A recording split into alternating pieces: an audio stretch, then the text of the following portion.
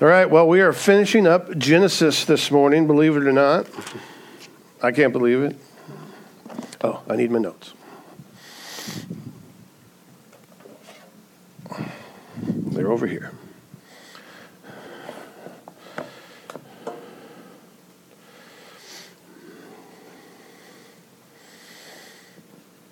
I double-checked, and we did start in January of 2022 when we started going through Genesis.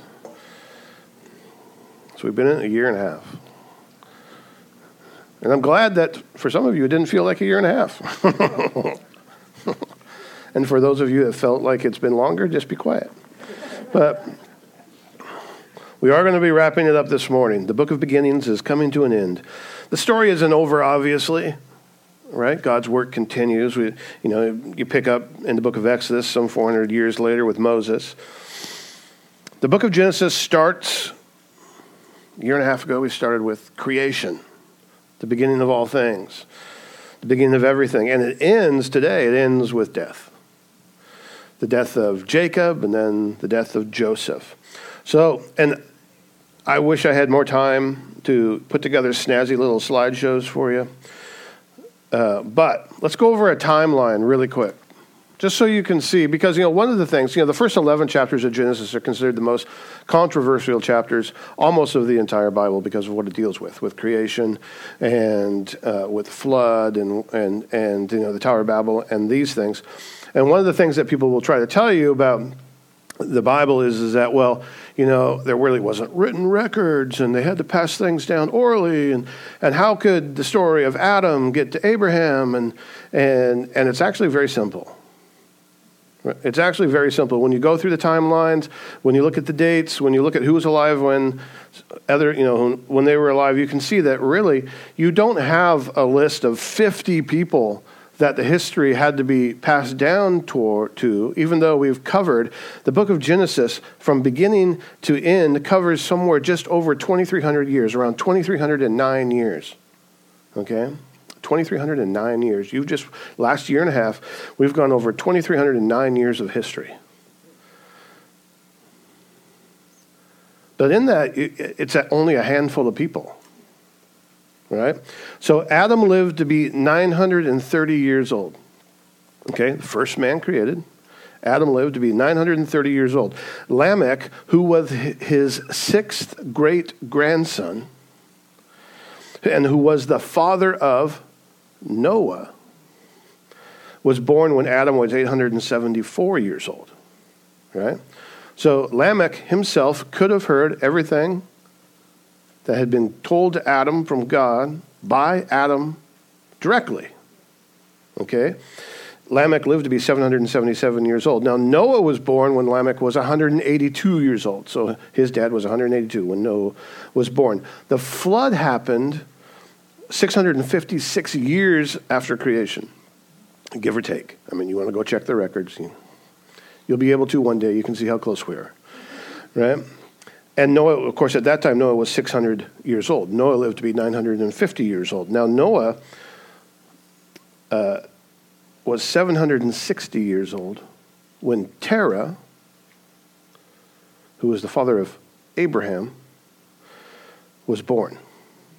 And he was 890 years old when Abraham was born, which means that Adam could have told Noah's father, who told Noah, who told Abraham's father, or even Abraham himself.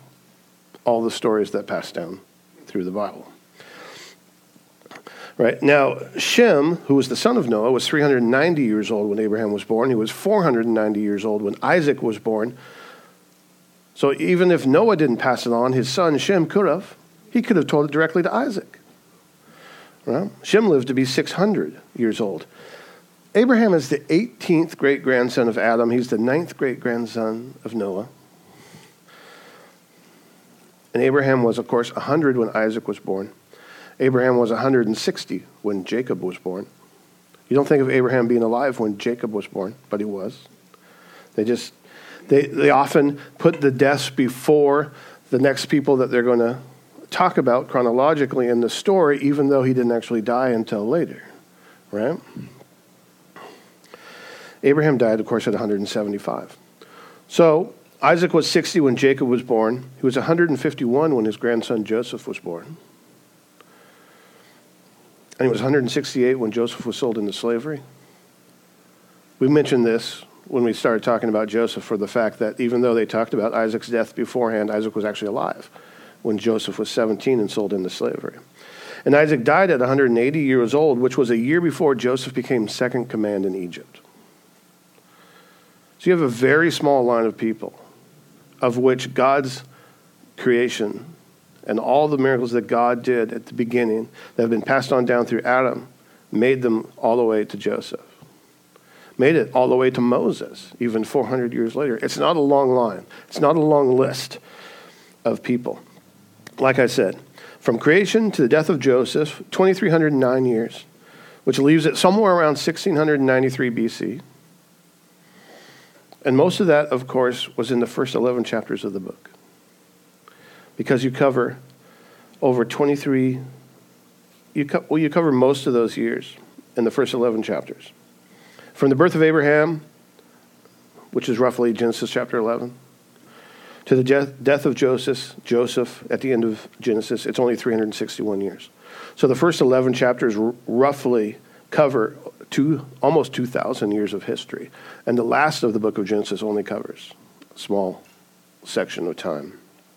So Genesis, the book that we've been going over for the last year and a half, like I said, covers over 2,300 years of history. You know that the Old Testament in whole, right, from Genesis to what's the last book in the Old Testament? Malachi, or what is it? Malachi, right? That's only roughly 4,000 years of history.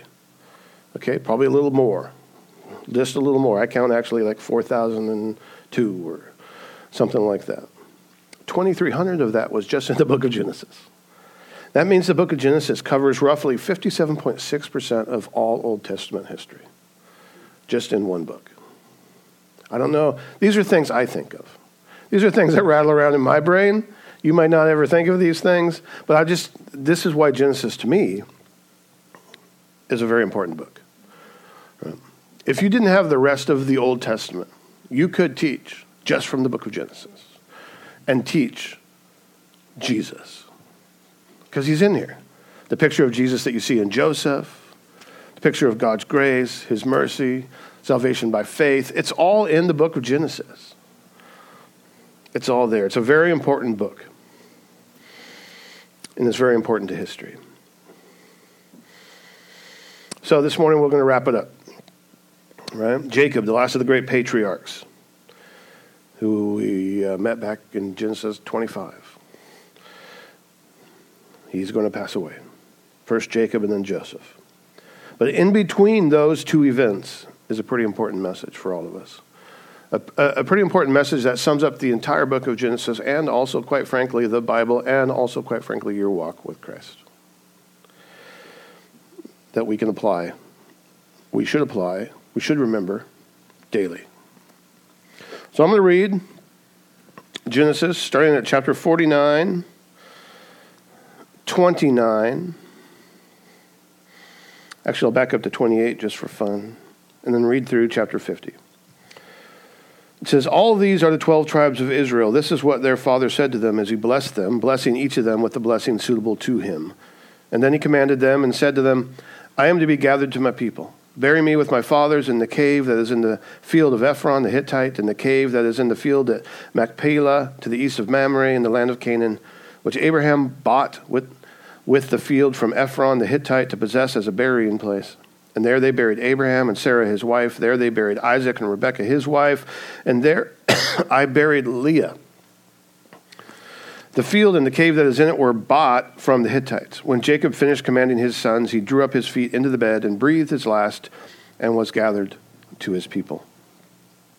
And then Joseph fell on his father's face and wept over him and kissed him. And Joseph commanded his servants and the physicians to embalm his father. And so the physicians embalmed Israel, and 40 days were required for it, for that is how many are required for embalming. And the Egyptians wept for him 70 days. And when the days of weeping for him were past, Joseph spoke to the household of Pharaoh, saying, If now I have found favor in your eyes, please speak in the ears of Pharaoh, saying, My father made me swear, saying, I am about to die. In my tomb that I hewed out for myself in the land of Canaan, there shall you bury me. Now therefore let me please go up and bury my father, and then I will return. And Pharaoh answered, Go up, bury your father as he made you swear. So Joseph went up to bury his father, and with him went all the servants of Pharaoh, of the elders of his household, and all the elders of the land of Egypt, as well as all the household of Joseph, his brothers, and his father's household. Only their children, their flocks, and their herds were left in the land of Goshen. And there went up with him both chariots and horsemen, and it was a very great company. You can imagine how large of a group of people that just left Egypt to go bury Jacob. And when they came to the threshing floor of Atad, which is beyond the Jordan, they lamented there with a very great and grievous lamentation, and he made a mourning for his father 7 days. And when the inhabitants of the land, the Canaanites, saw the mourning on the threshing floor of Atad, they said, This is a grievous mourning by the Egyptians. Therefore the place was named Abel Mizraim. It is beyond the Jordan. Thus his sons did for him as he had commanded them, for his sons carried him to the land of Canaan and buried him in the cave of the field of Machpelah to the east of Mamre, which Abraham bought with the field from Ephron the Hittite to possess as a burying place. And after he had buried his father, Joseph returned to Egypt with his brothers and all who had gone up with him to bury his father. Verse 15. When Joseph's brothers saw that their father was dead, they said, It may be that Joseph will hate us and pay us back for all the evil that we did to him. So they sent a message to Joseph saying, Your father gave this command before he died. Say to Joseph, Please forgive the transgressions of your brothers and their sins because they did evil to you. And now please forgive the transgression of the servants of the God of your father. And Joseph wept when they spoke to him.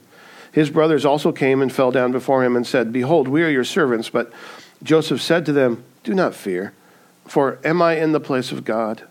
As for you, you meant evil against me, but God meant it for good, to bring it about that many people should be kept alive as they are today. So do not fear. I will provide for you and your little ones. Thus he comforted them and spoke kindly to them. So Joseph remained in Egypt, he and his father's house. Joseph lived 110 years. And Joseph saw Ephraim's children of the third generation. The children also of Machir, the son of Manasseh, were counted as Joseph's own. And Joseph said to his brothers, I am about to die, but God will visit you and bring you up out of this land to the land that he swore to Abraham, to Isaac, and to Jacob. And then Joseph made the sons of Israel swear, saying, God will surely visit you, and you shall carry up my bones from here. So Joseph died, being 110 years old, and they embalmed him, and he was put in a coffin in Egypt. Let's pray. Lord, I thank you for your word, and I pray, Lord, that you just speak this to us. I pray, Lord, that your Spirit speak your words this morning, Lord, and you speak them to our heart and draw us closer to you for the message that you have for us. The message of not fearing, the message of understanding that you redeem all things,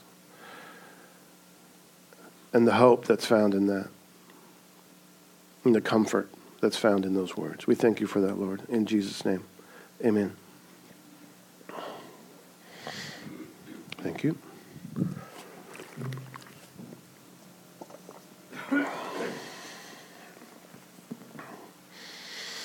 If you remember back in chapter 49, I think it was chapter 49. No, it wasn't 49. It was 46, sorry. If you remember back in chapter 46 when Jacob was heading out to Egypt to be reunited with his son Joseph, he stopped at Beersheba and he sought out God. And this is what God told him. He said in verse 3 of chapter 46, he said, I am God, the God of your father. Do not be afraid to go down to Egypt, for there I will make you into a great nation. I myself will go down with you to Egypt, and I will also bring you up again, and Joseph's hand shall close your eyes. That was a promise from God to Jacob, and that promise gave Jacob hope. He was obviously a little afraid to head on down into Egypt, but God comforted him with those words. And what God told him was really simple. He says, I'm going to take you down there, and while you're down there, I'm going to make you into a great nation, and I will bring you up again, which means I will bring you home, and Joseph's hand shall close your eyes, which means you're going to see Joseph, and Joseph will be with you when you pass. And that was comforting to Jacob. He knew that God was going to be with him, that God would be with him even in death. God will fulfill it. And God will fulfill that promise to Jacob in full. But for now, what he's fulfilling is that he's going to bring Jacob back to the land of Canaan, and Joseph will close his eyes just as God said. Jacob is 147 years old now. Right? He's lived 17 years in the land of Egypt. And after blessing Joseph and Joseph's sons, and then blessing all the rest of his sons, the future 12 tribes of Israel, he gave his sons his burial instructions. And then it says, at the end of chapter 49, verse 33, when Jacob finished commanding his sons, he drew up his feet into the bed and breathed his last and was gathered to his people. The idea of being gathered to your people is more of a spiritual gathering than the physical. It's not just saying he's buried with his family. It means that his soul went to be with his people, which is with God. It is said that there's only 3 basic attitudes towards death. See where you fit in these 3 basic attitudes. One comes from the ancient Greeks, which was that they had a death-accepting view, which means they just accepted it. Death is something that's going to happen. There's nothing you can do about it. Nothing happens really after. We just accept it. We're all going to die. And then there's the death-denying approach, which one could argue is pretty much the view of most people in the world today. They deny death in the sense that they're trying to figure out how to prolong their life as long as they can, no matter what kind of weird medical things they're doing or cryogenically or however it is. They want to live forever, and they're going to deny death, because they got the money to do it, right? Somehow. You can't, but... And then you have the biblical approach to death, which is often referred to as the death-defying attitude. In Christ, we defy death. Right? So I wonder, do you have that approach to death, that attitude? Do you defy it? Or do you just accept it? Or you deny it? Right? How do we in Christ have a death-defying approach? Well, as Jesus says in John 11, everyone who lives and believes in me will never die. That's one reason. We have eternal life through Christ Jesus. This is how we defy death.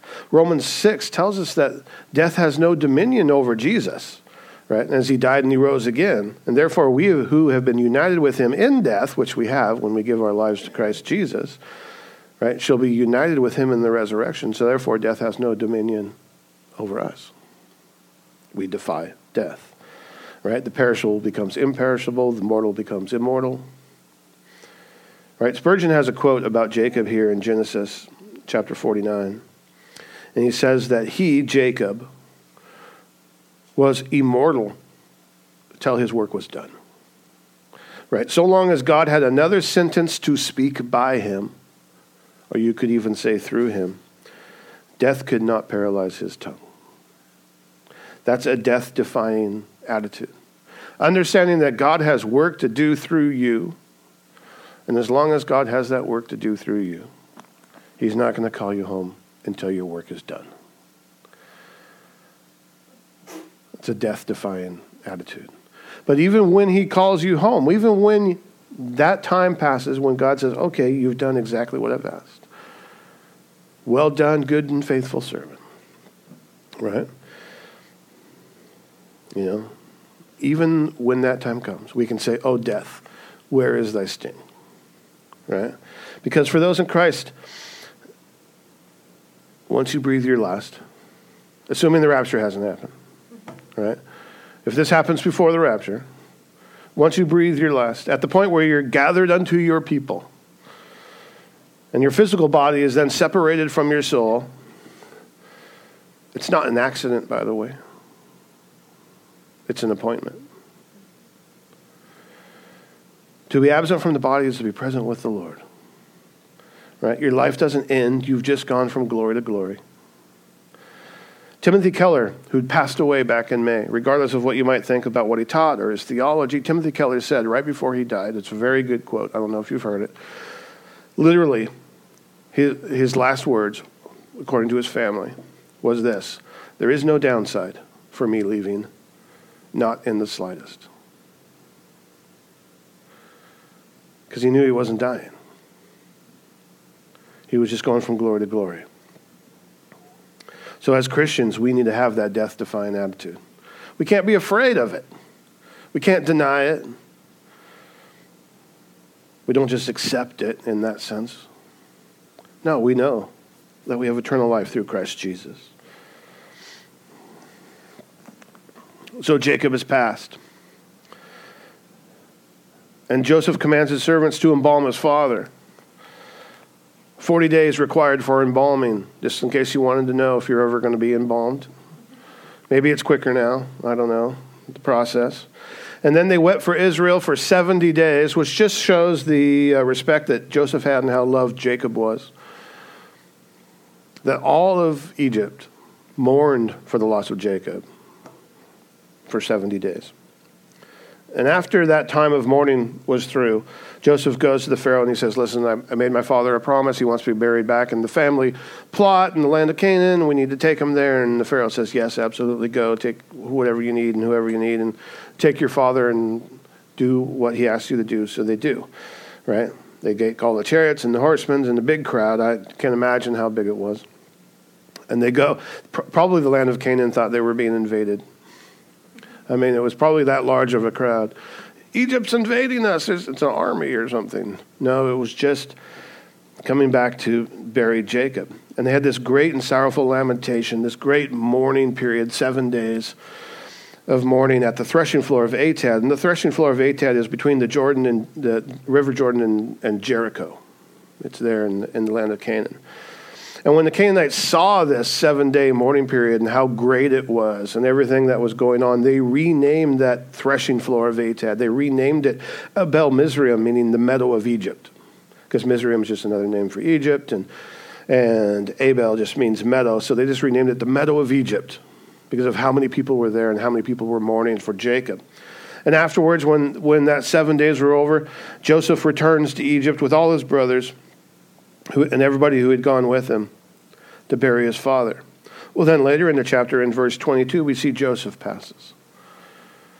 Right? This would be 53 years later, actually. Because again, they truncate everything down really quick. But Joseph lived to be 110, so this is roughly another 53 years later, Joseph passes. And he tells his brothers, "I'm about to die." But he gives his brothers this promise before he dies, says that God will bring them out of Egypt. God will surely visit you, and you shall carry up my bones from here, it says. His bones. Now, there's no mention here about the mourning process it says that he was embalmed, just like Jacob, but there's no mention about how many days how long Egypt mourned for Joseph or anything like that. But you can imagine it was just as long as it was for Jacob, if not longer, considering the authority that Joseph had in Egypt. But when we look at verse 25, when Joseph says, "God will surely visit you and you shall carry up my bones from here." And then you look at Hebrews 11:22, which is why Joseph, the reason why Joseph's in the hall of faith, which says, "By faith Joseph, when he was dying, made mention of the departure of the children of Israel and gave instructions concerning his bones." It lets us know a couple of things. One, Joseph was not buried in the ground.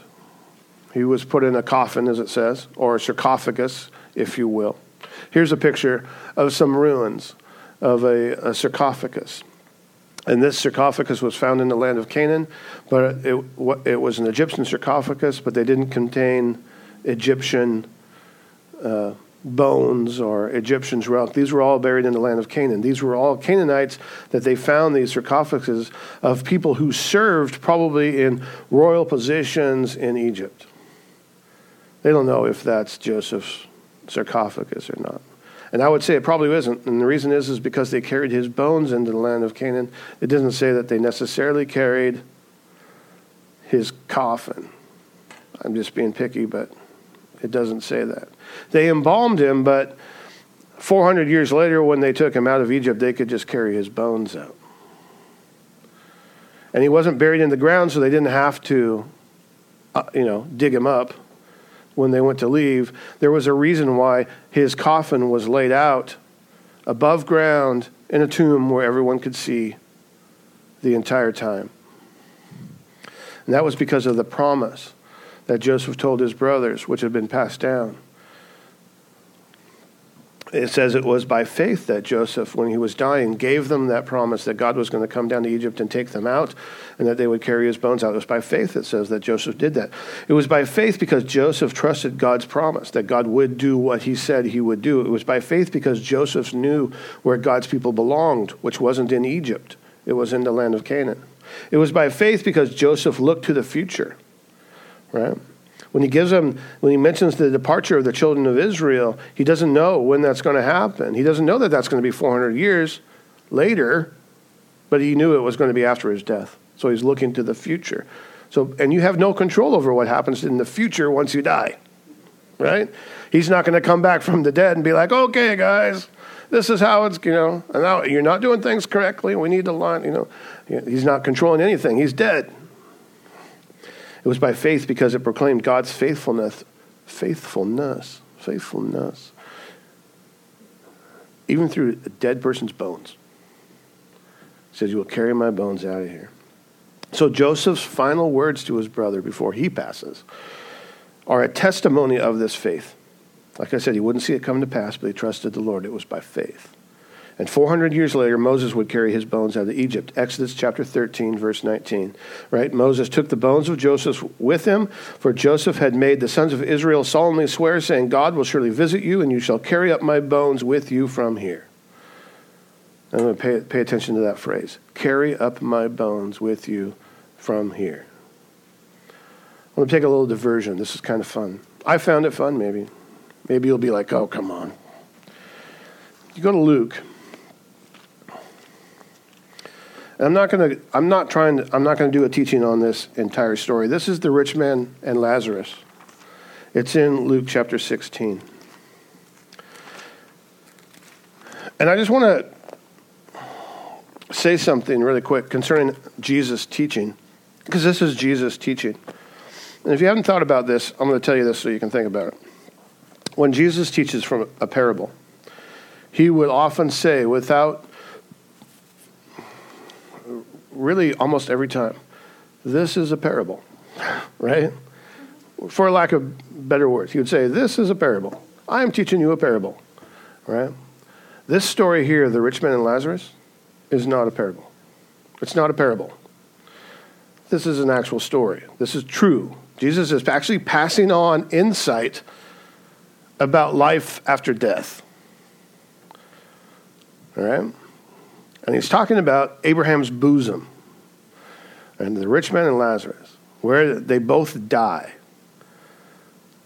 Here's the verse I want you to pay attention to. Which verse is it? 22, right? So the rich man dies and the poor man dies. Yeah, chapter 16 of Luke, and verse 22. And it says that the poor man died and was carried by the angels to Abraham's bosom, to Abraham's side. And the rich man also died, and he was just buried. The poor man who went to Abraham's side, now just so you know how it worked.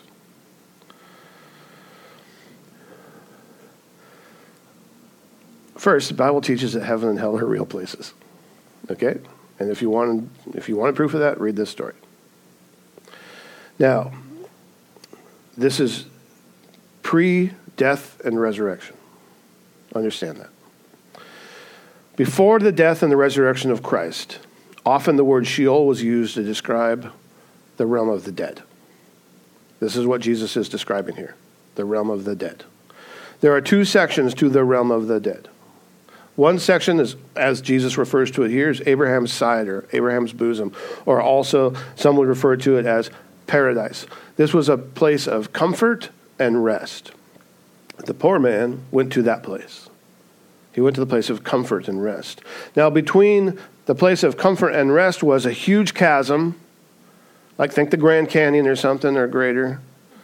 And on the other side was a place of torment, eternal torment. It's Hades, okay? Or if you want, you can call it hell. The rich man went there. The rich man was buried and went to hell. The poor man died and was carried by angels into a place of peace and rest and comfort at Abraham's side. It's carried. Right? Joseph's bones are going to be carried into the promised land. He wasn't buried. His bones will be carried. I'm not teaching on the rich man and Lazarus, so if you want to know more about that, you can follow that up. That's a theological rabbit trail we're not going to hop down this morning. But who is going to carry Joseph's bones into the land of promise? Because it's not going to be Moses. Moses took Joseph's bones out of Egypt. But if you remember, Moses never crossed the Jordan. He wasn't allowed to. So it's not Moses. Who was it? It's Joshua. Joshua will carry Joseph's bones into the promised land, into the land of Canaan. Right? Joshua 24:32. As for the bones of Joseph, which the people of Israel brought up from Egypt, they buried them at Shechem in the piece of land that Jacob bought from the sons of Hamor, the father of Shechem, for 100 pieces of money. It became an inheritance of the descendants of Joseph. So Joseph is carried into the promised land by Joshua. Joshua in the Hebrew is what? Yeshua, which is the Hebrew name for Jesus. There's a picture for you. Joseph's bones are carried into the land of promise by Yeshua. That's a picture for you. Because we are going to be carried to be with the Father and with Jesus. And who's going to carry us? Jesus himself. How's he going to do that? With a trumpet blast. 1 Thessalonians 4:16 and 17. For the Lord himself will descend from heaven with the cry of command, with the voice of an archangel, and with the sound of the trumpet of God, and the dead in Christ will rise first, and then we who are alive, who are left, will be caught up together with them in the clouds to meet the Lord in the air, and so we will always be with the Lord. That word for caught up, which in the Greek is harpazo, and in the Latin is rapturo, which is where we get the word rapture, that word means to carry off. Jesus is going to carry us into the Father's house by trumpet call, right? Whether our physical bodies are in the grave or we're still walking around sipping a mocha, when he blasts that trumpet, he's going to carry us to him. Something to think of. Interesting picture that we see here in Genesis. Now, between those two events, as we finish up the book of Genesis, is an interesting exchange between Joseph and his brothers that sums up the whole of Genesis. And quite frankly, you could say, sums up the Bible. And is applicable to your life. And is something you should remember daily. So we go to verse 15. After Jacob passes, Joseph's brothers are worried. And they're worried because they think now that father has passed, Joseph is going to bring retribution down on them now that father's not here to stop it, right? Right. They're worried that Joseph's going to take revenge now that their father has passed, right? He's going to release fire from heaven and consume us now that Dad's out of the way and can't stop it, right? So they send a message to remind Joseph that the father told him, you're supposed to forgive us. Please. And then they came and they bowed down to him. They presented themselves to him as servants. And now from a human perspective, Joseph had the right and the ability to bring such retribution among his brothers if he wanted to. Absolutely. I mean, he was second command in all of Egypt. I mean, as soon as he buried his father and they came home to Egypt, he could have dismissed his brothers faster than, they could have been buried in the land of Goshen, and that would have been it. But Joseph lays it out for him when they bring this up to him. And the first thing that he tells them is, am I in the place of God? Basically what he says is, I know God, and I know I am not God. So that's not my place to do that. It's not my place. See, Joseph had already forgiven them. He forgave them long before that. We talked about this. He forgave them long before they came into Egypt. Joseph had already dealt with that. He had already forgiven them, but they were still struggling all these years later. Right? They were gone for 22 years, and then 17 years after they come down to Egypt, and here they are, what's that, 39? 39 years of dealing with guilt and shame over what they did to their brother, and they still can't accept his forgiveness. They can't accept it. They're struggling with it. They don't believe they were forgiven. They believe it's just all games. And now that the father's out of the way, Joseph's going to kill him. Why do we struggle? Why do we struggle with forgiveness? What's your struggle with forgiveness? Why do we doubt our salvation? Because doubting your salvation is struggling with forgiveness. How many Christians you know that go, I know I struggle with my salvation. I'm not sure that I'm saved. Am I saved? Is there something I can do to, Yeah, there is. How about you read God's word? Right here.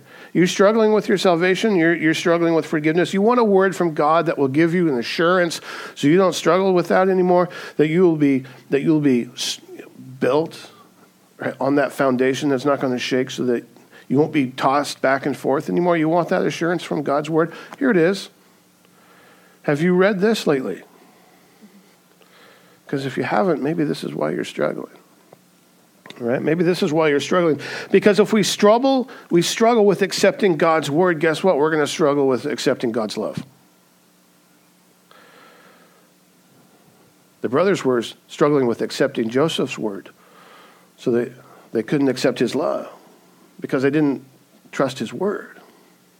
If we don't trust God's word, we can't trust God's love. Right? When we go around and we start asking questions, just like that, that song we were singing about nobody, right? We say, well, God can't love me. I'm a nobody.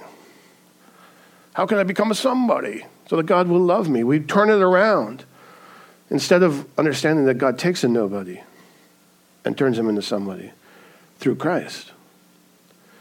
We're basing our identity of who we are on worldly standards and not on godly standards and not through his word that shows who we are in Christ Jesus. God doesn't love a wretch like me. Well, actually, God does. He does, absolutely. And he proved that on the cross. Right? We take the word of man over the word of God, and man says, well, you got to earn it. You got to work it off. You got to do this. You got to do A, B, and C. Right? Yet God says, well, forgiveness is a gift. Our salvation, it's a gift, and it's through his son, Jesus. The thing is you just have to accept it by faith. And if you don't want to accept it, then that's a different story. Jesus, he paid the price for your sin. He went to the cross in your place. He defeated death so you could have eternal life through him.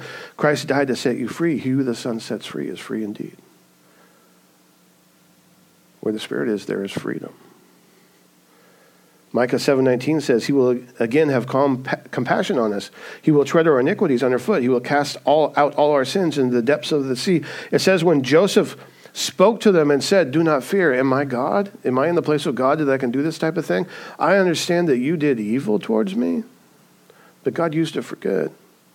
Don't worry, I'm going to take care of you. I'm going to take care of your children. I love you. You're forgiven. It says those words comforted them. Well, God's words are there for us too, to do the same thing. If you're struggling with these ideas of forgiveness and your salvation, you need to get in God's word, because God's word is there to comfort you concerning that exact thing, right?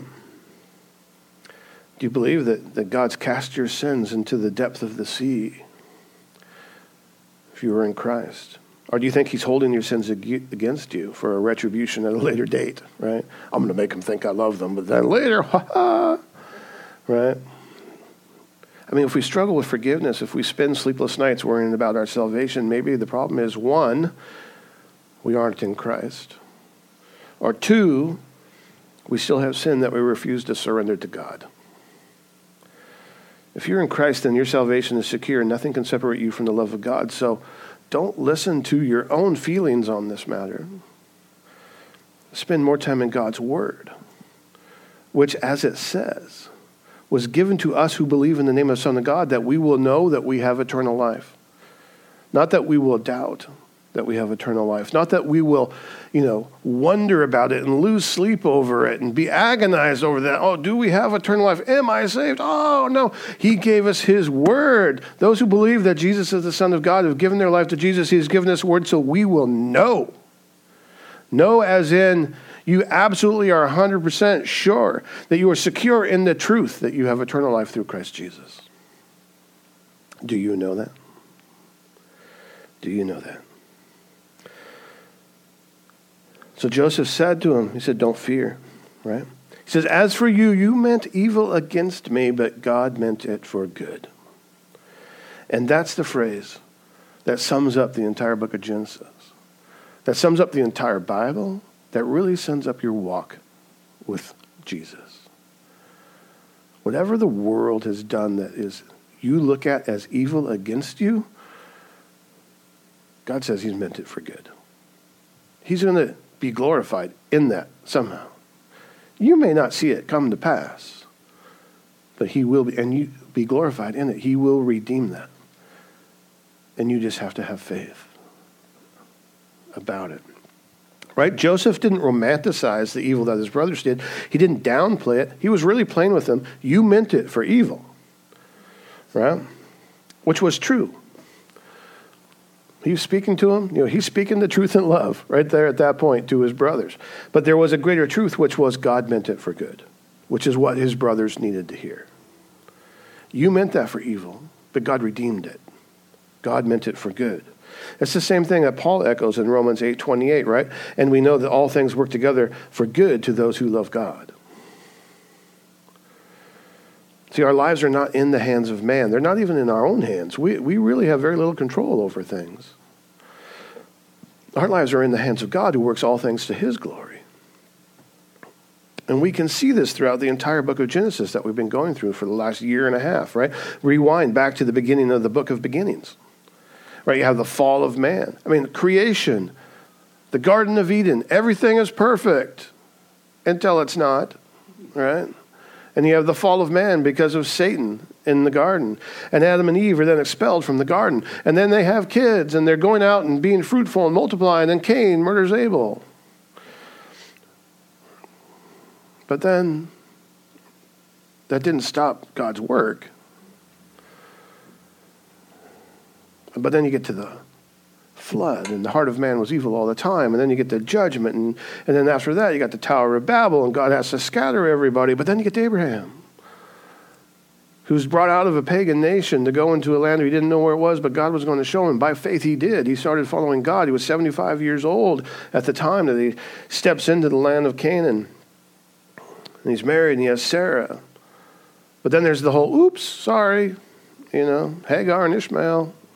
Sorry, Lord, we got ahead of ourselves. We thought that's what you wanted. Of course, then you also have his nephew, Lot, who put his tent towards Sodom and Gomorrah. And God was bringing judgment down, but hey, he rescued Lot out of it. Right? And of course, then Isaac is born, and Isaac marries Rebekah, but Isaac's old, and later on he's old and blind, And it's affected the relationship with his sons and Jacob and Esau. There's all that lying and deception and everything that we went over. And Esau sells his birthright for a bowl of soup. And Jacob deceives his father into thinking he's Esau. And then Jacob has to run for his life because Esau wants to kill him. And holy cow, it was a soap opera. But God redeemed it.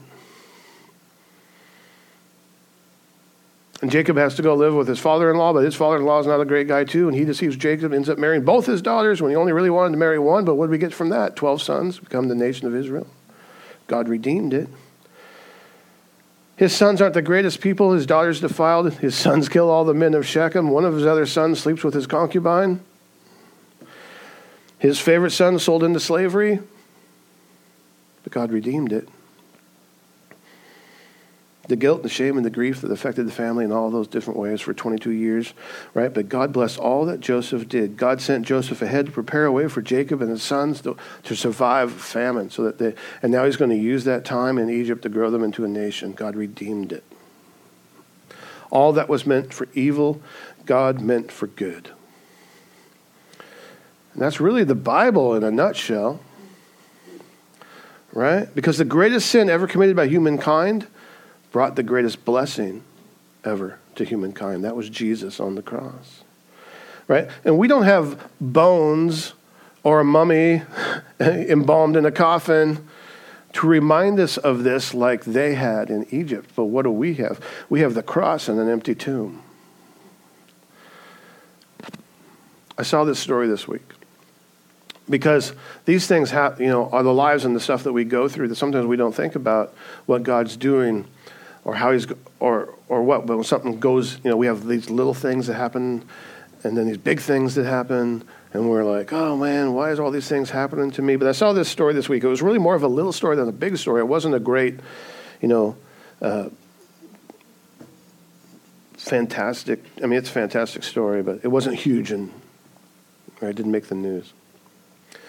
It was from Victor Marx, and if you don't know who Victor Marx is, you can look him up on your own. But he's speaking about child trafficking and stuff like that, is a person who works in that area rescuing children from child trafficking. He himself was raised an abused kid in a family, and he has military background. If you've ever watched his videos on YouTube, he's a Christian. He teaches at many Calvary Chapel churches, but he's not a pastor or anything like that. If you ever watch any of his YouTube videos, he'll often do a display where he'll have two kids on stage point a gun at him, and he'll show them how fast he can disarm them because of his military training. It's quite impressive. I would just tell you never to point a gun at him. And he was recounting a story about just how, like a year and a half ago or so, he was, during COVID thing, he still had to wear masks on planes and stuff like that. He was flying somewhere with his wife, and they're down in their seat. He's wearing a mask, and his wife's wearing a mask. And the stewardess or whoever told him that he wasn't wearing his mask properly, even though he was wearing it just like she was and just like his wife was. And they weren't telling his wife that. He said, I don't understand. I'm wearing it exactly the same. I don't know what the problem is. So she went to the pilot, and the pilot came and escorted him off the plane. And he was wearing his mask exactly as the pilot was. The pilot was actually, he said, was very ashamed. He's like, I don't know. I just have to follow the rules. If the complaint is made, I have to escort you off. I don't see any difference between the way you're wearing it and the way I'm wearing it, but this is just what we have to do. So instead of making a fuss about it, he and his wife just got off the plane. They didn't quite understand why. They had all these things. Well, maybe we'll sue the airlines, and we'll raise a stink on all our social media accounts and get all this. They had to go get a hotel and stay overnight and rent a car and go to another airport and book a plane from another airline because that airline wouldn't let them book any other flights until the investigation was over. So they did all that, and so when they came to the other airport and they're standing in line to get tickets, they're at the counter. The guy in front of them some older gentleman starts having an episode. And he starts saying weird things and doing weird things and acting all of a sudden herky-jerky, and you don't know what's going on. It's really kind of odd. And he just collapses. And so he has medical background. He's been trained in CPR and all these other things. He immediately kneels down and checks the guy's pulse, and he doesn't have one, and checks the guy's breath, and the guy's not breathing. He just fell over dead in that sense. So he immediately, with the help of another security agent who was right there, starts CPR on the guy. And medics are called, and they do CPR on the guy until medics get there, and then they help and assist the medics. And praise the Lord, They resuscitated the guy, and he lived. What was meant for evil, God meant for good. Because had they not been kicked off that plane the day before for something stupid, he wouldn't have been there the next day to help resuscitate this guy who collapsed in front of him. It just so happens he had the training, he had the knowledge, he knew what to do and how to handle those situations. That's what I'm talking about, is that God redeems those moments. Those moments that we look at that we think are evil or bad or whatever. God redeems those moments. What was meant for evil, God means for good. So what do? We trust God. Right? We trust his direction because God's not going to fail and he's going to fulfill his promises. And no matter how seemingly impossible it may seem to us, like something, I'm going to promise I'm going to bring your bones out of here. Well, okay, I'm going to be dead. I can't be for sure, but I'm going to trust you that you're going to do exactly as you say. Because our faith sees the promises of God fulfilled in Christ. And so for our love for God has to be greater than our fear of evil. Our love for God has to be greater than our fear of evil. Because we have a lot of evil seemingly getting more and more, right, in the world that we live in today. So don't let fear rule your life. Let God rule it. Amen? Joshua 1:9 says, have I not commanded you, be strong and courageous, do not be frightened, and do not be dismayed, for the Lord your God is with you wherever you go. I have a coffee mug. It has that on it. That's how we should be, strong and courageous, not be frightened. Because it's in God's hands. And no matter what's thrown at you, no matter what you go through, whether it be big or small, what you should be able to see, every Christian should be able to see the hand of God in their life. You should know that no matter what evil man brings against you, no matter what trials you're facing, no matter the valleys, no matter the dark days, no matter, like I said, no matter how big or small the issues are, God can and will use it for good, for his glory. That's what God's going to do. And we cannot forget that. When we forget that is when we're shaken, when we're tossed back and forth, right? When our foundation goes out from underneath us because we forget that God's going to redeem that. Because God has promised he's going to redeem you and the world. So don't forget that. What was meant for evil, God meant for good. Even the times that we live in today. Even we're watching the stories of all this evil unfold in front of us. Pedophilia and all these things that are going on. Child trafficking, which we don't even hear about in the news because they won't discuss it. That's going on in the world around us. And even the stuff that they will discuss, which is just crazy and asinine, and you're just like, I can't believe I just saw that on the news. Ridiculous. What they meant for evil, God means for good. He's going to redeem it. Amen? Let's pray. Lord, I thank you for your word. And I pray, Lord, that you just continue to speak this into our hearts, that we can continue to apply this to our lives daily so that we understand that no matter what's thrown at us, no matter what trials we're going through, big or small, we know that whatever was meant for evil, God means for good. God has a plan. He's working out that plan, and we're in it. We're in the midst of everything that he's doing. The Bible tells us exactly what's going to happen and what it looks like. It also tells us that we are secure in his hands, that nothing will separate us from the love of God if we are in Christ Jesus. So I pray, Lord, that we just continue to point people to Christ Jesus where their hope is, so that they will too be secure, so that they will no longer be fearful and afraid, no longer be doubting God's promises or his salvation, that they will be able to accept the forgiveness that comes through Christ. I thank you for this, Lord. I pray that we can just continue to love others as you love us. Thank you in Jesus' name. Amen.